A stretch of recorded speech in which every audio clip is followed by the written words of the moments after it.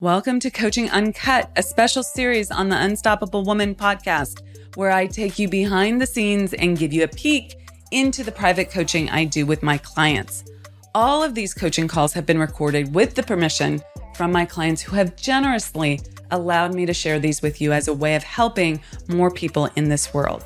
They give you access to master level coaching and the opportunity to learn the lessons that they're learning right along with them. Please keep in mind that these recordings are not studio productions and the audio quality may be less than ideal, but the content will take you far and help you become unstoppable. With that, listen in and learn.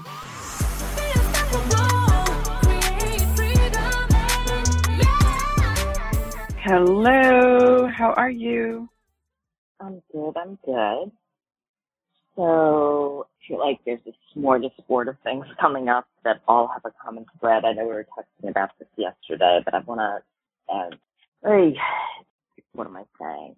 I think one of the things that I'm also struggling with or trying to find the right approach and be authentic, whatever, is also like holding, I see part of my role as someone's coach and mentor to play a role in helping create a container for accountability, right, for their benefit.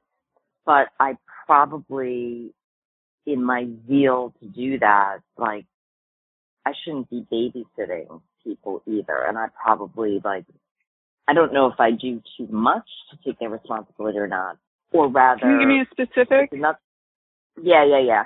So, another example, I mean, this isn't even, following up on your work, but something as simple as, getting someone's sessions scheduled, and I feel like my other client, who's already in, it's not about enrolling her. She's in, she's, investing $10,000, and it's literally, on again, off again with getting a confirmed, like I said, let's schedule all for 6 months, pick a consistent day of the week. We can always change things later, but I want to get it in there. She's not saying no, but it's why does it take 20 texts and we still haven't, solved it? Now, in her case, we have a session this evening, so I'll get it taken care of then.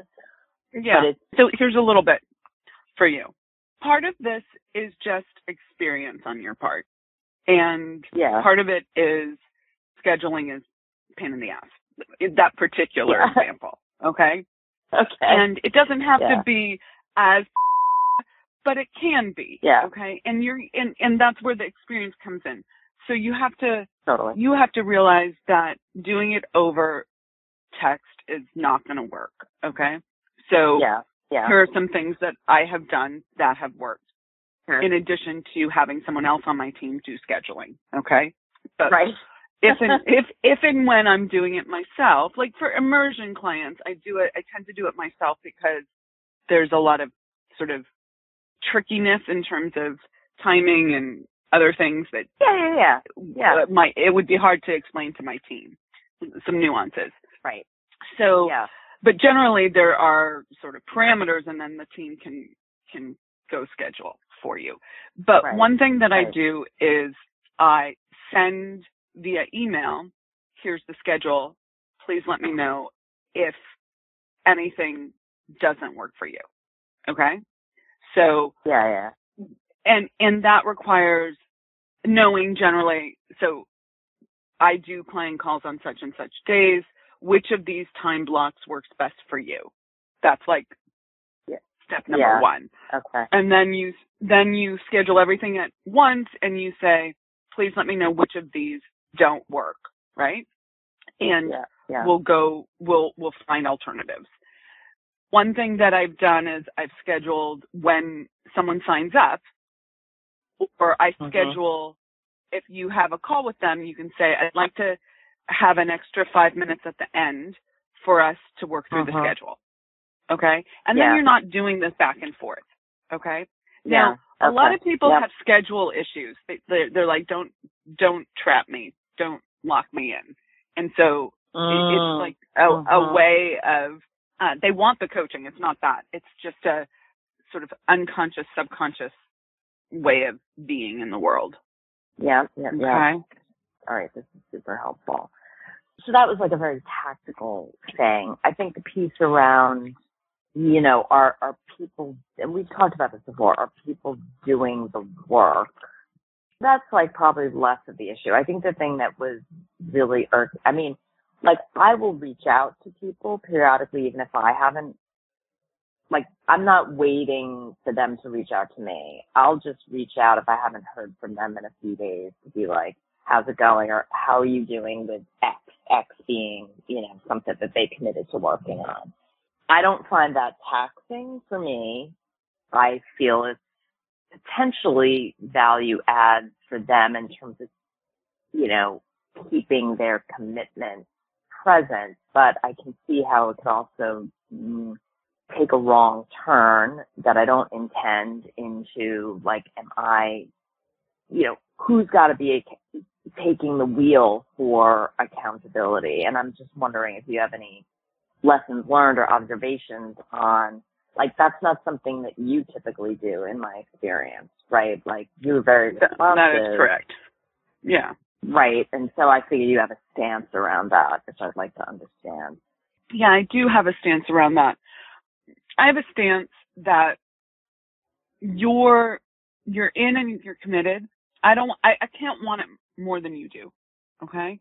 Yeah. And I'm going to be transparent with you, Courtney. Sometimes I don't want it badly enough.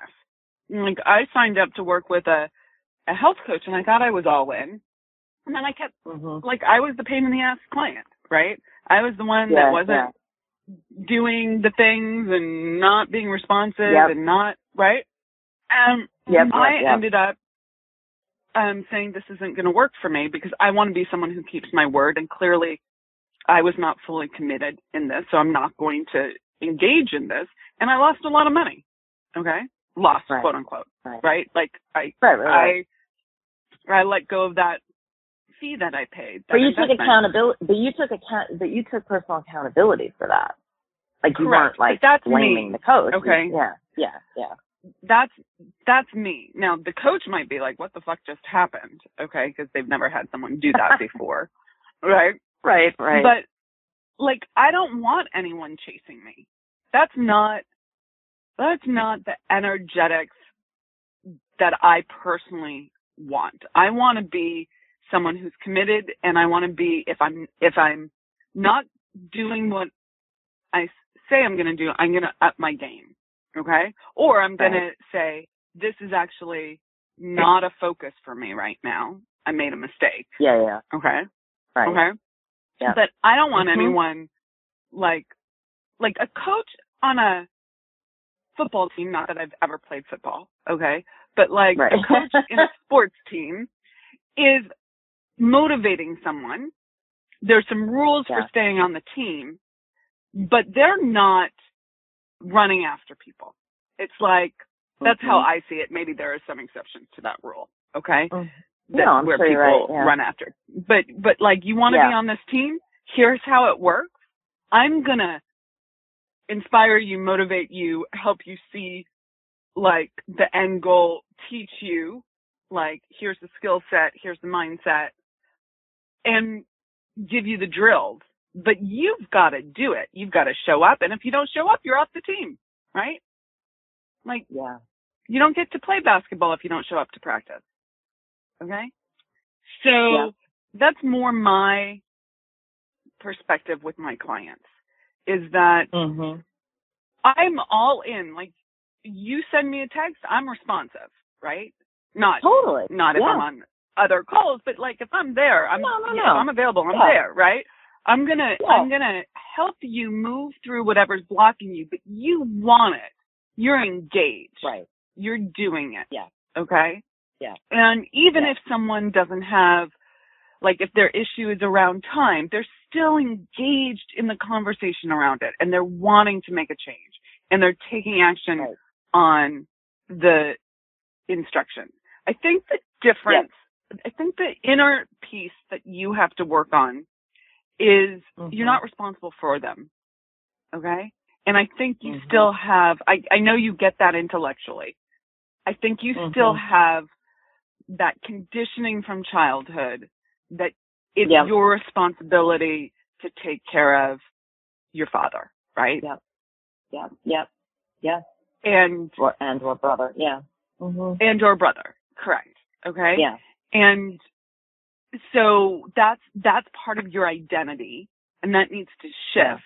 And the way to shift it, this, but I'm just going to remind you, is constant spaced repetition on the new vision, the new belief, the new identity, the new beingness, plus taking action that's in alignment with that new way of being, which means not chasing, okay? Which means not doing it for them.